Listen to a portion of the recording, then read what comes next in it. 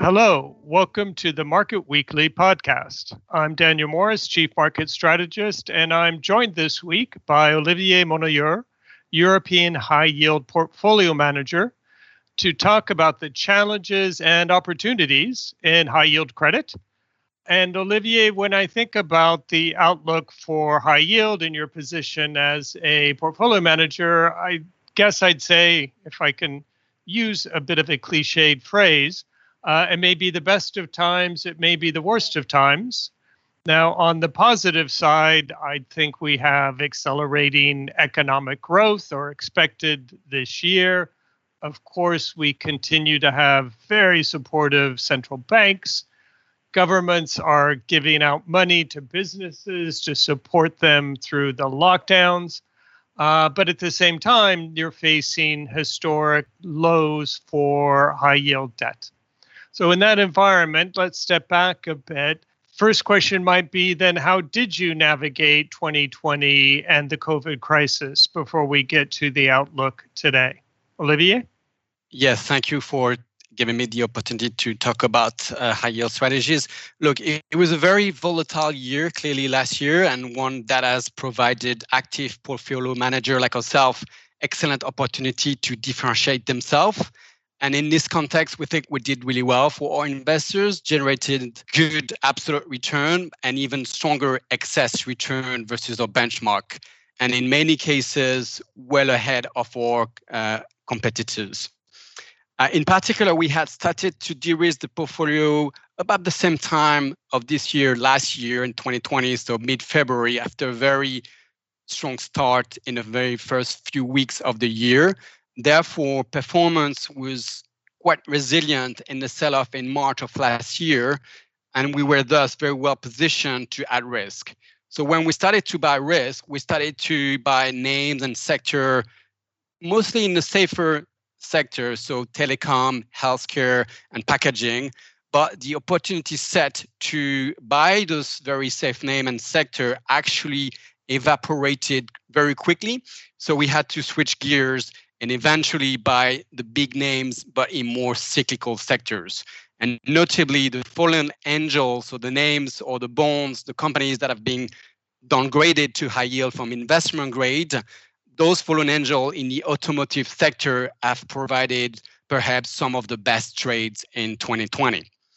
And in the last part of the year, around September, October, we put on really a vaccine trade, which was essentially buying the very discounted bonds in most COVID disrupted industries, notably airlines and some other consumer facing industries. And that has worked very well. So giving a very strong finish to the year in terms of performance, both on an absolute and relative basis. I guess if I look back at last year, maybe in some places where there've been some detraction from performance is when we sold.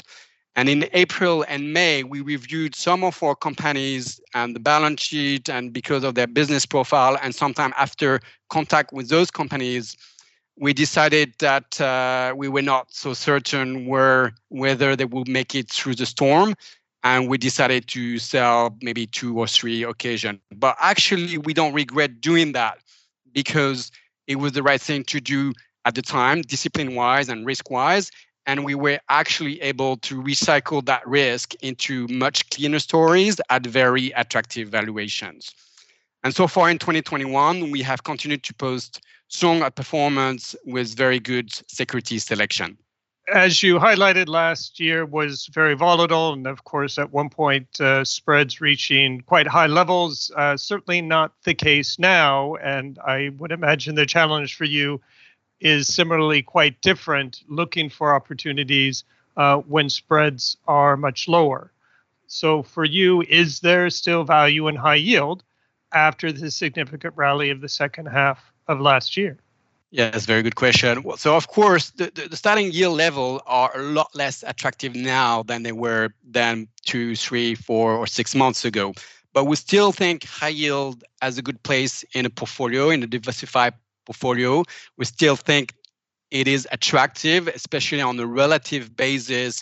If we compare it to, say, maybe investment grade at near zero yield, or of course, the stock of government debt at negative yield. But also, I think it's important to understand why we trade at those levels. And we think we trade at those levels because we think there is a recovery coming in the second half of this year. And of course, this is positive for growth asset classes like high yield. But also, there is plenty of market liquidity from the central bank, which is very supportive for valuation. And this is not going away anytime soon. A way to approach risk in this slightly tighter spread is to think with a total return mentality, which is to say we look for pockets of value where other investors are not willing to go just yet because they are waiting for a recovery. They want to see the recovery before stepping into the stories, and you get paid handsomely if you are willing to go a little bit ahead. And essentially, that means the returns are going to be somewhat more difficult to generate this year. You have to do a little bit more credit research. You have to be willing to go into somewhat less liquid situation, or maybe some less well understood situation where you detect a good catalyst.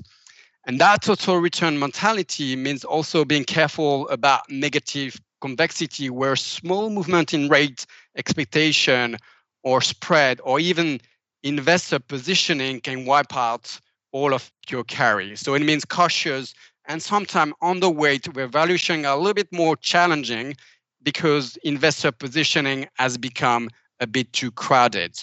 So we are mindful of those pockets of richness in the market because we know that liquidity can disappear very quickly.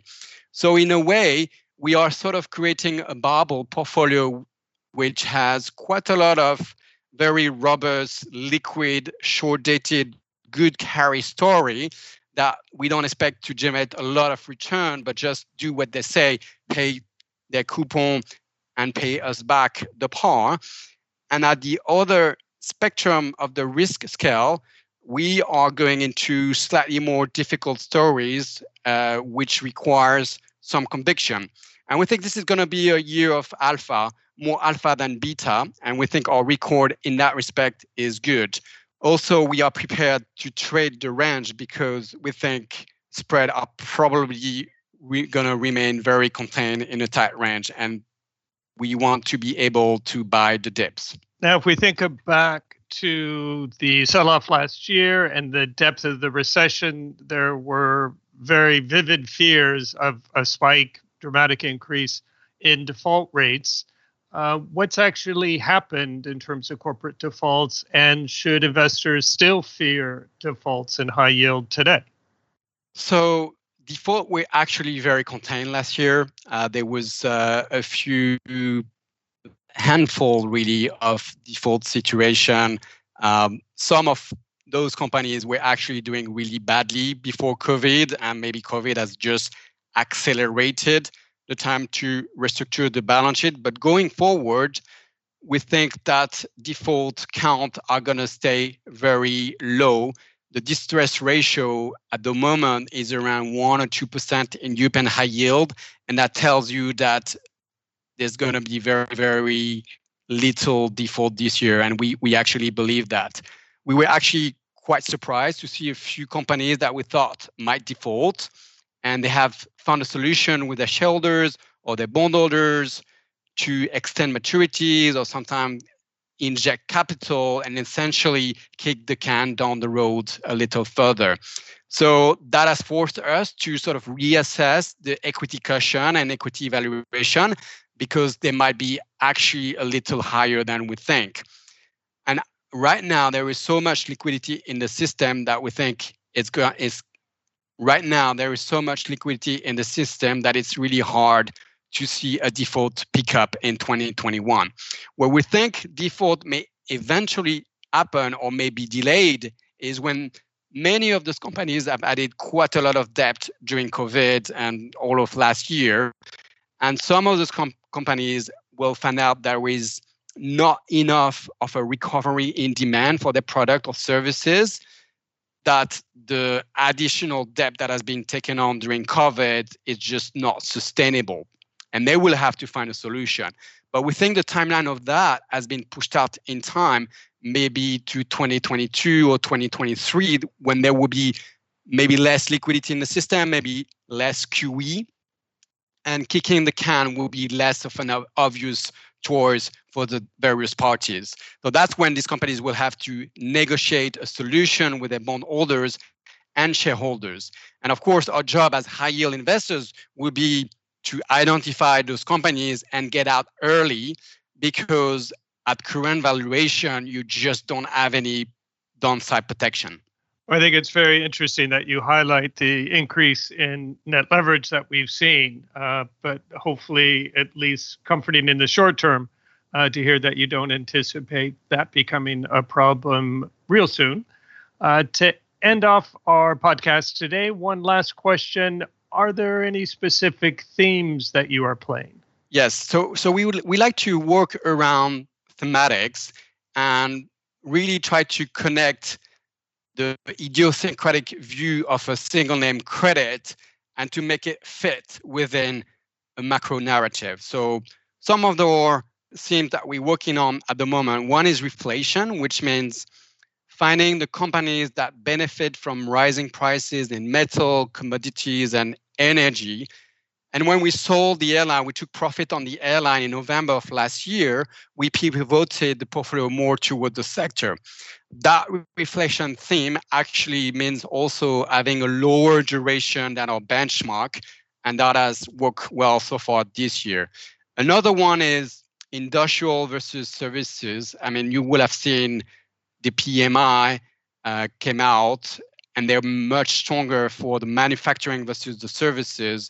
And therefore, we prefer to invest in the industrial where we see a rebound. So that means autos, basic industry, and capital goods, and being somewhat more defensive towards services and consumer.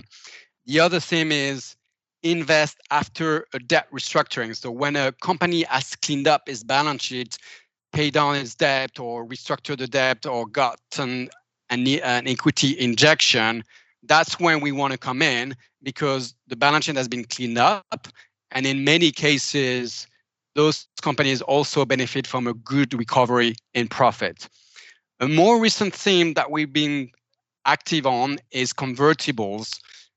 Buy into the companies on which we are positive and we see a good catalyst, but the equity option embedded in the convertible bond is out of the money. And when that positive catalyst realizes itself, then at that point, the equity option becomes much more valuable.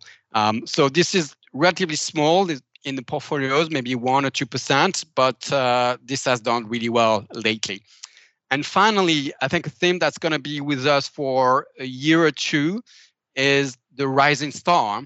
So looking through our investment universe and finding the companies that will be upgraded back to investment grade.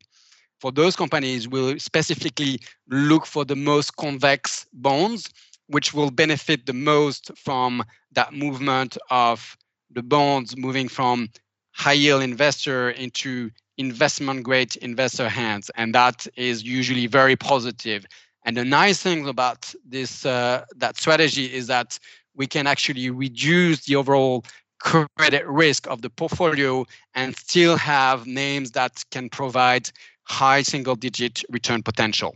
Thanks very much, Olivier. If I could recap a bit what you've shared with us, your characterization of 2020 was, I guess, summed up in one word, and that would be volatility. But that's, of course, or often what presents the opportunity. And it does sound like you took advantage of that volatility at the right times to navigate what was a quite challenging year pretty well. A certainly quite different environment as we look into 2021 with spreads far lower.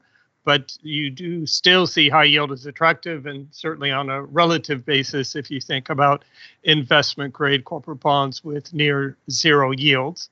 But still challenging to look for those pockets of value where perhaps other investors still fear to tread, and looking at particular investment themes such as reflation, industrials versus services, and also looking at rising stars or those companies who could see their debt upgraded back to investment grade. But in all of this, still requiring quite careful risk management, I would imagine. Well, that's all for today. If you have any further questions, please do not hesitate to reach out to your BNP Paribas Asset Management contact. My thanks to Olivier for sharing his insights. Please join us next week when I will be speaking with Gabrielle Wilson Otto to talk about sustainable investing. Until then, we hope you stay safe and take care. This podcast presentation includes a discussion on current market events and is not intended as investment advice or an offer of products or services by BNP Paribas Asset Management. Please keep in mind that the information and analysis in this presentation is only current as of the publication date.